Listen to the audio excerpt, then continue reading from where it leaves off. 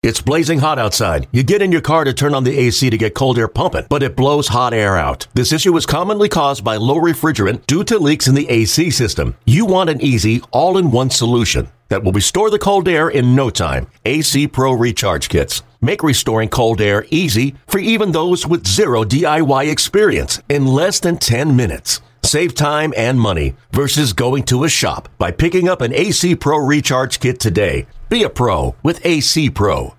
Welcome to the first episode of Beyond the Booth with Jesse Agler. We're kicking off this podcast with one of the newest members of the National Baseball Hall of Fame, the legendary Padres closer, Trevor Hoffman, sitting down to talk about everything from the Hall of Fame to hairstyles on the inaugural episode of Beyond the Booth with Jesse Agler. Well, those bells can only mean one thing. It is Trevor time. Welcome to Beyond the Booth. I'm Jesse Agler, and let's have some fun. There are, as you may very well know, and as I know, a lot of podcasts out in the universe. They're here, they're there, they're everywhere. Many of them, in fact, are about the Padres, and we're not trying to flood the space or do anything that's already being done, but we do feel like we can contribute and have a good time doing so. So very happy to do this, very excited about it, and, we figured you might as well start things off with a bang, right? 601 career saves, a 7-time All-Star, and as of this summer, a member of the National Baseball Hall of Fame in Cooperstown, New York. If you're going to start a podcast about the Padres, who better to speak to than Trevor Hoffman? Trevor, first off, thanks. This is going to be a lot of fun. We appreciate it. Let me ask you, when did it start to feel real, the Hall of Fame, or has it? Not to the point where I can conceptualize what's going to happen. I think when we got back to New York for the initial press conference, being in New York and being next to the other inductees, speaking on behalf of myself in the sense of what it means going into the hall, that's kind of when it started sinking. You got a little bit of family around you. It was within the 24 hours of having that call come in. You start feeling a little bit different, but reality sets in and the whole scope of things kind of calm down, and you have quiet moments where you kind of shake your head. I shake my own head and go, I can't believe this has actually happened, and certainly so proud, but something that it's going to take a while for it to really sink in. Have you started on the speech yet? I haven't. A lot of people have asked about that. I have some conceptual ideas on what I want to touch upon. It's going to be awfully difficult to thank everyone. I thought Dick did an amazing job of just recognizing those that are important were important in his life, and you know who you are type of comment he made. I thought that was fabulous. That's odd, Dick doing things amazing when it comes to that. But it's something that'll come together, I think, through time. I know that end of July is going to sneak up on me. I don't want to be rushed. I will have wanted to practice it. I don't want to read verbatim of what we'll have written down, but I'll need that just kind of as a comfort, more of a security blanket. But looking forward to it. Do they give you guidance, the Hall of Fame? Do they say, hey, here's some things other people have done that have worked? Do they kind of help you out at the beginning? They offered the opportunity to listen to. I mean, you can go on YouTube and see some of the other guys that have done their speeches. And, for me, I think less is more. You get too long. Not only the fact that you have 6 other guys that are going to go in that day and it's going to be hot, and you're going to have disgruntled Hall of Famers behind you that I've heard about. So, I think in reality I want the message to be pretty powerful, but short and simple is probably going to be the key. All right. Trevor Hoffman sits down to watch his Hall of Fame or to write his Hall of Fame speech. Are you at a computer? Are you at a typewriter? You got a legal pad out? Are you scribbling on napkins? What's your way to do it? It's going to be a legal pad, I'm sure. I've already done in my phone and notes. I have notes kind of. I wake up in the middle of the night and go, that sounded pretty good, and I try and type it in and go back to bed. But I think it'll be kind of. I've never really prepared a speech to this magnitude. I've always kind of searched for how am I going to fill the amount of time, and now it's like I have so much material. How do I condense it down to what's going to be useful? But it'll be like big bullet points and the mantra saying over the top, and try and fill in the gaps and go from there. I think you'll do a beautiful job. I'm looking forward to it very much. At what point in your career did this all begin to enter your mind as a possibility, or do you have to totally block that out when you're playing? Yeah, I think it's part of getting tripped up. It's a good point. You obviously knew I was doing some pretty good things in the game, but to think that one day you might get the opportunity to be even put on a Hall of Fame ballot, it's anti-productive. We'll say. You're in the thick of the game. You scrunch the hat down. You have to compete on a nightly basis. You're worrying about post-game reports. You're worrying about scouting reports. You're worrying about where you're at on any given day. What hotel room am I in? What city am I in? You don't think of the grand scheme of things. So I think this is kind of a perfect end of the road type of situation. Take us through it, and I've had this conversation with you before, but for maybe someone who hasn't heard it or just wants to hear it again, your game day, you're closing, it's for the Padres, it's 1998, whatever. You're getting to the ballpark, what time? What's your routine leading up from the moment your day kind of begins all the way through those bells ringing as you came through the outfield fence? Yeah, waking up excited for another opportunity, certainly being at home. We'll kind of go from being on the road, not being on the road, but being at home. Just waking up, being excited to be in San Diego. It's a beautiful place to live and certainly an even better place to play where there's so much consistency. And, you kind of wake up having an idea who we're going to be playing against. And if it's the first game of the series, what kind of series they might have had coming into us. We've seen them last night, and we're in the middle of a series. It's like, start to put some of your visualization that you've already seen to work on some of the swings that you might have seen out of the middle part of their order and who was on their bench that they used and maybe, how frequently those guys are getting an opportunity to get in there. And so you're just kind of conceptually putting together your day on what it might look like at 10 o'clock. But the time that I, hang out for a little bit at the house and like to get to the yard a little bit early so that I can kind of get the body going. It's a little bit of long-distance running to kind of flush some things out. Light tubing, feel the arm, see how much work we're going to have to do on it with Hutch in the training room. If it's been a few days off, then it's probably going to feel pretty good. Again, we kind of get a lot of things done before batting practice starts. Batting practice, I kind of wanted, just kind of mosey around and have a good time with my teammates. Most of my work will have been done with the running, the throwing, the tube work, the core exercise, any type of extra work that we might need to do just to get ready for that sort of thing. And then just roll into batting practice, roll into the first part of the game, have a lot of fun. Keep the conversation light down in the bullpen, have some fun with the guys. There's always something that would come up, whether it's a bad haircut, whether it's a bad look that someone's trying to pull off, or someone went shopping and thought they looked good and they really don't. That were the target. And we had a lot of fun for the first few innings down there. But then I retreat to the clubhouse, clean my shoes, shine them up myself, would take a hot shower after I'd worked with the training staff on some modalities like ultrasound and whatnot, some soft tissue, go through like a pregame like a starter would do in the seventh inning. Always concerned about time. I mean, some innings will go super quick, some can go super long, but Hutch, we'd always play that dance. Like we'd make sure we get our work done, but sometimes it'd have to be really fast. Sometimes it could be a little more methodical. But it was a way of just not letting that drama build. And we finish up, and I go out to the pen and be ready to go for the ninth. Was there ever, and I'm sure there was at some point, one of those days where you're back there and you think you've got a half an hour and it ends up being 5 minutes, and then I'm smiling at you as you ask that question because instinctively when you think you got a nice run going in, something will happen. And more often than not, it's when things go pretty quick that you kind of have to hurry up. And I think the worst thing that had happened, it wasn't in the preparation of getting ready.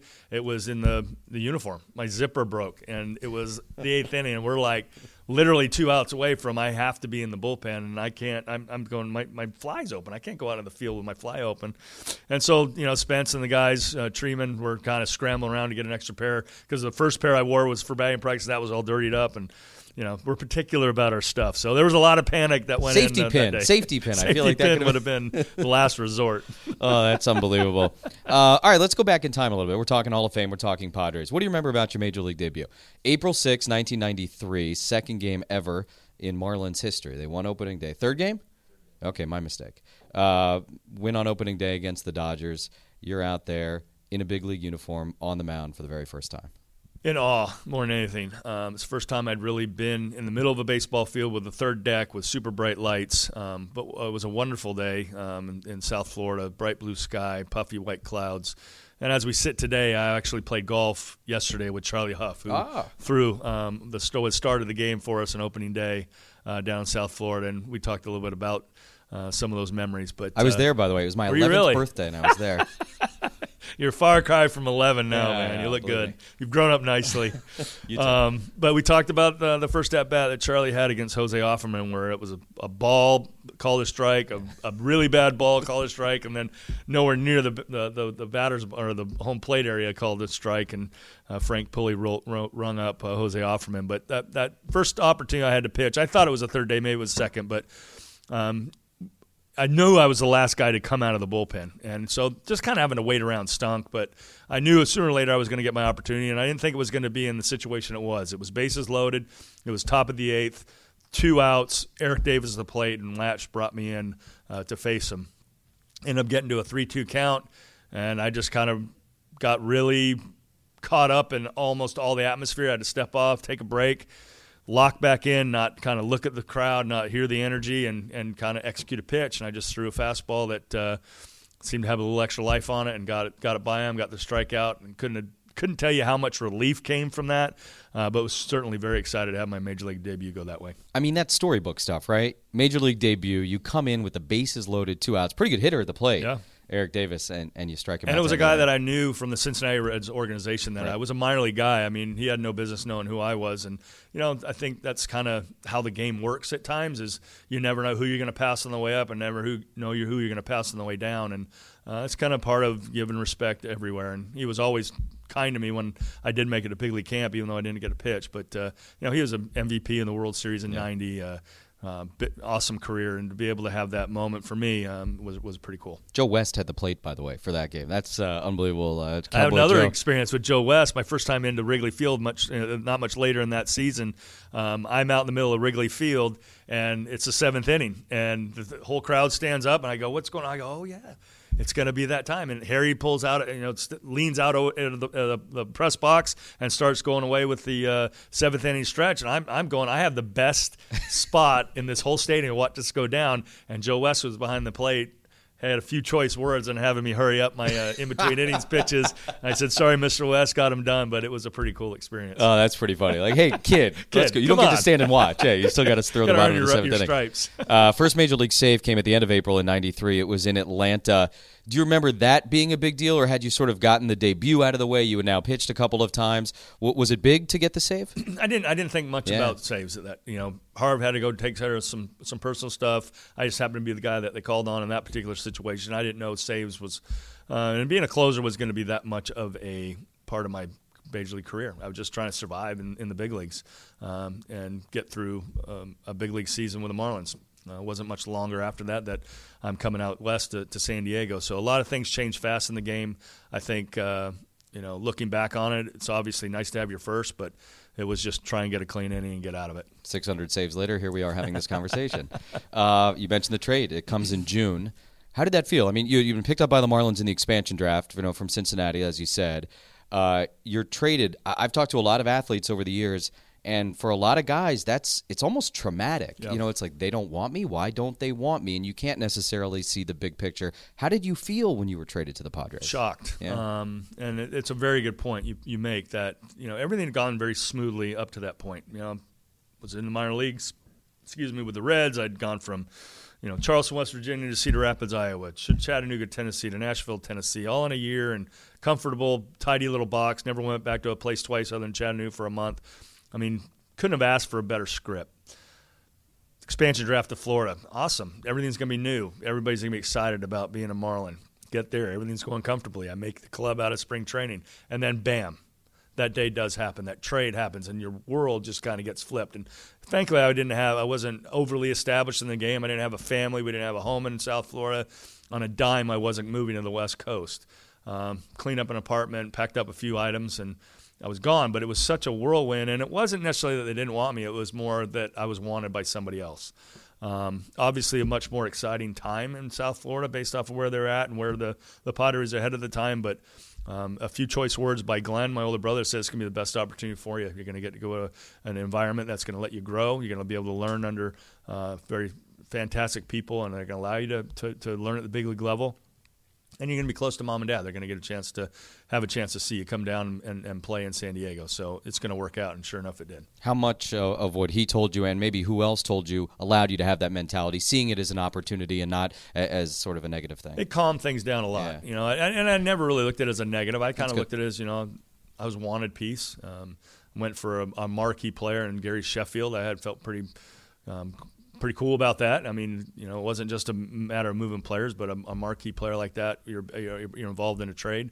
And then it was kind of go out and prove your worth. I know what the West Coast was like. I wasn't an East Coast guy. I wasn't, middle of the country guy. I growing up in Orange County, this is an oasis down here. You go 100 miles south, it's like San Diego. Oh, my gosh, what an opportunity. And so I never looked at it as a bad thing. And only as an opportunity to grow with a group of guys that were being built together. And, Randy had a vision and obviously had something he had to follow out as far as cutting payroll and moving people. And I was thankful that he saw fit and put me in that deal. And, of course, the way the baseball universe works, you make your Padre debut against the team that drafted you, the Reds. Unbelievable. They weren't very kind either. The Reds and the Cubbies beat the crap out of me that first series, and I kind of limped onto that airplane in the first series to go back to Philadelphia, which continued to get worse because I think I had the latest loss in National League history later on in that road trip. But the interesting part is you don't really see the other side when you're a rookie or you're young in your career. You just you see heroes that you've been watching on television. And you're like, oh my gosh, I can't believe I'm pitching against some of these guys. And so some of that you have to get over, and then you get back to the basics of, you know what, if I just execute my plan, then baseball doesn't really change. I was fortunate to have a teammate that hadn't gone yet. And when he did leave, Bruce Hurst, we got two great guys back in Andy Ashby and Brad Ausmus. But Hursty had his family. It was a family trip that was going off to Philadelphia. And he kind of came back to where I was sitting and put his arm around me and he said, hey, man, you're going to have a long career in this game. Trust your stuff. He was a teammate of Glenn's back in Boston, so there was a little bit of a connection he had that he felt comfortable, like, giving me some encouragement, and that really went a long way. It's amazing. You hear stories like that a lot. It can mean the world to a young guy to have somebody like that make a comment like that. No doubt. He's an established big leaguer, a guy that had done pitched in the World Series and had done amazing things in this game. And to be humbled enough to come back and spend a little bit of time to know that it could have a big impact in moving forward, not only for our team, because he was a part of my team, we were teammates, but a young kid's career he could change. All right, you've talked a lot about a lot of different teammates. You always do that. You love to give credit elsewhere. And coming up soon, we're going to have that 1998 reunion here in San Diego. How much are you looking forward to getting that crew back together? Yeah, we've had a thread going for a few years now, and some of the banter that goes on back and forth, it's going to be fun to be in person to be able to give it back and forth. But magical time for the city.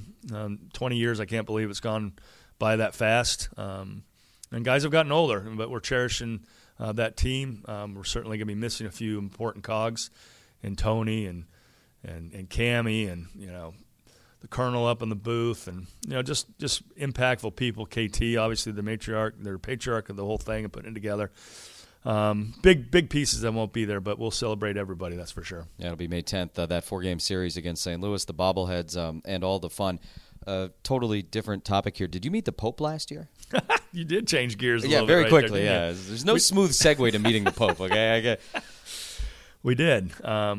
We had a chance to travel to Europe for our first time, not having a bunch on our calendar. We went with the Kotses over to Rome. They surprised me for my 50th birthday, and it was also Tracy and I's wedding anniversary. And so Mike Sweeney, another teammate, friend, big Catholic, was able to set something up where we were able to go and see Mass on Wednesday in the Vatican City, and our seats were rather close. And so when the service was done, Pope Francis was able to walk through and had a chance to have an interaction. We brought a couple Padre jerseys with us, one that he blessed, and I gave to the Kotze family, and the other we gave to Pope Francis that had 266 on the back. So pretty magical moment to meet someone of such holiness and way he's regarded in the world. An amazing figure, and he could have been more gracious in just asking us to pray for him. Wow, very, very neat. I was going to ask you, kind of separate from that, who the neatest person you've heard from since the Hall of Fame announcement was made. So we'll put the Pope in his own category. We'll kind of set him aside a little bit. I don't want anybody trying to compete with Pope Francis, but I can only imagine who you did hear from back in January when the announcement was made.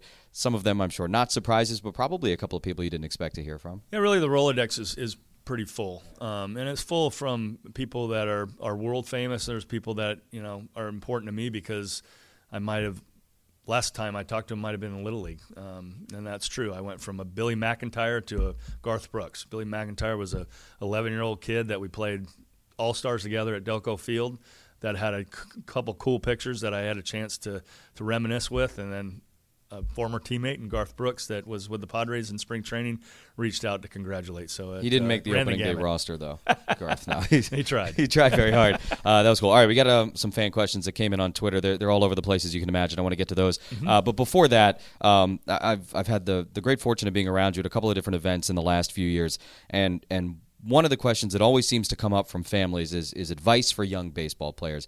And the way you answer that question, I think, is so important and so impactful. So I just want to use this platform to once again ask you, what would you say? You know, somebody's got a 9-year-old or a 10-year-old. They love baseball. They play baseball a lot of the time. They want to be a major leaguer. They want to be Trevor Hoffman. They wear number 51 in Little League. What do you say to those kids and those parents just as importantly? Yeah, I think the biggest message is to make sure we're not putting too much pressure on them.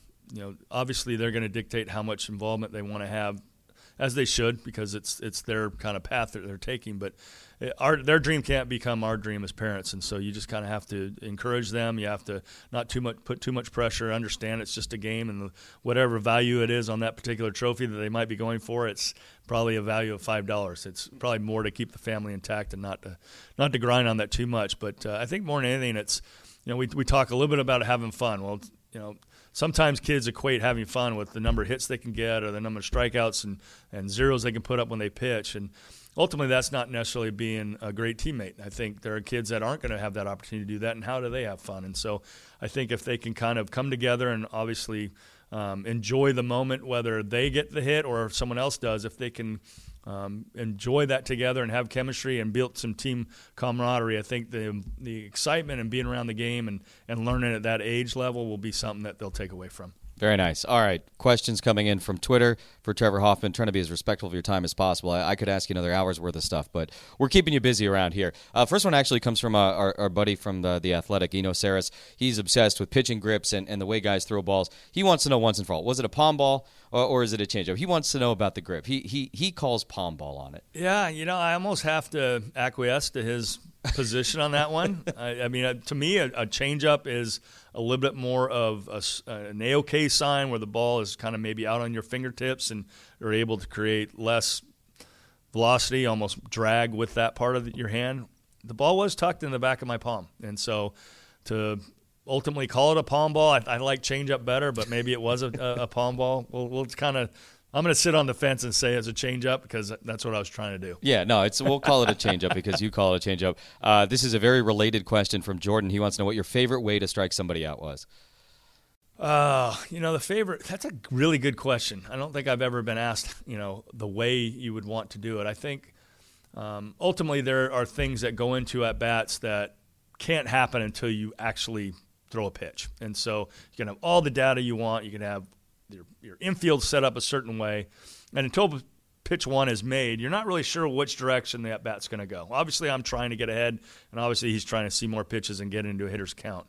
But I think, obviously, a guy that didn't overly throw hard, it wasn't necessarily tricking him with a changeup. It was maybe cat and mousing through a few pitches, and then seeing something in the at-bat that they tip their hand that they're either looking in or away, and to be able to throw to the pitch on the other side of the plate with a true fastball and freeze them, that was a lot of fun. How did you walk that line between pitching to your strengths and working towards a guy's weaknesses? I relied a little bit on my instincts. You know, having been a hitter and in professional ball, only to A ball, but I think some of those lessons that I was able to remember what they were like standing in the batter's box allowed me to have that insight when I was out on the mound. And so there is that delicate balance where, you know, information's true. There's tendencies that guys are going to go through, and you have to be aware of them. And when you're a late inning guy and you're only going to be in there at any time, there's only so much information you really are going to take. And the one thing I really wanted to know is who was hot. And you could turn on any television station that follows the game, and you're going to get an idea pretty quickly who's doing well. That being said, you don't want to get beat with secondary stuff. You don't want to go after somebody thinking, okay, he might not be able to hit that because I don't think he's in a good position, rather than I want to go with my stuff. And so I think that's where you get the balance of going against your strength just because you think it's his weakness. Very cool. All right, another poor segue here. Hunter's question. I'll read it verbatim. Dude, the hair, what's your secret? And I'm looking at it, by the way, it's as good as ever, man. It's going. I appreciate that. It's Miss Tracy, my wife, has asked me to grow it out a little bit. I'm not a huge fan of growing it out because the gray kind of becomes a little bit more prominent. But I have this. I don't know if my mom just laid me on the crib as a young kid or made me stand up against a wall too long, because I have this flat portion in the back of my head that literally would be seamless if you stuck me up against a wall. And so to grow the hair out, it'll kind of give it a little bit more body, we'll say. Okay, so I think for me it's the dry wax that I use that allows it to kind of stay down but still stay groomed. I appreciate the love on the hair. I like it short. The wife likes it long, so we're compromising. That's always a good idea. Chrissy wants to know if Glenn has ever defeated you in arm wrestling. He was the big brother, I imagine, at some point. You know what? As any good big brother will do, you get to a certain point where they know they're vulnerable and they're not going to do anything anymore. So that's not happened. Cranky Ed, that's actually good big brother material right there. He wants to know at what point you realized the changeup was going to be what it was for you. You know, I don't think there was any one particular pitch. I just knew that after I'd spoken with Donnie Elliott about how he held his changeup and what it morphed into pretty quick. Okay, so we back up. So Donnie's changeup in the neighborhood of 8, 9, 10 miles an hour difference. Good. And it worked because I threw a hard fastball. So going from 93, 94 miles an hour to have an 83 mile an hour changeup, that's going to have success. But then when it, again, within like a month, putting it back in the back of my palm, using the changeup palm ball, we discussed that. And then it went from like 10 to easy 15, 17 mile an hour difference. I'm going, I know what it was like to try and hit. If I can make both these pitches look identical out of my hand and let it do what it's going to do, that's going to be an advantage, and it's going to be hard to hit. So that's kind of about the time I knew I was going to have some success. Really neat. I probably should have asked this one with the hair, but Paul wants to know if you think you are more handsome than Austin Hedges. I don't know why he had to choose Hedges. I mean, I have a sense, but I guess that's who he's putting the benchmark next to. I don't know. He's tall, dark, and handsome. I'm just old, blonde, and gray. You pick. I don't know about that, but I can't look. I can't wait now to talk to Austin Hedges. My demographics like me. I don't know about the 20-year-olds out there that like Austin Hedges. Big Deegs, do you have a single most memorable save? Obviously, we talked about the first one. That kind of blended in because who knew that there were going to be 600 more? I'm sure the last one was memorable, and obviously some of the round numbers. What were some of the big ones for you? Yeah, the last one was kind of interesting because I'd been taken out of the closer's role in Milwaukee and would kind of limped into 600 and got another last-minute opportunity because the closer, Axford, was down that day. So that's kind of where we finished at 601.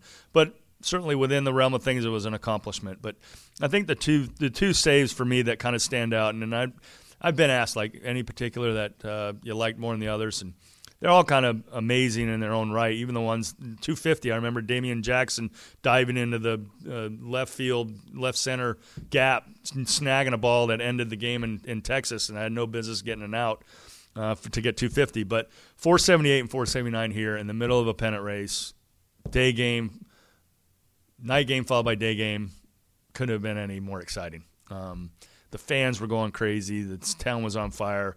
It was obviously an individual accomplishment, but we were doing it in the team aspects of thing. Those two were awesome. I don't think there's any question, listening to everything you've said, not just since the call came back in January, but the last few years when I've been here, you have a full and complete appreciation of how much all of this means, not only to your teammates, to the organization, but this community as a whole. That's why you are as beloved as you are. Congratulations again, and thank you for your time. Jesse, thank you very much. Appreciate being your first one, man. Thanks.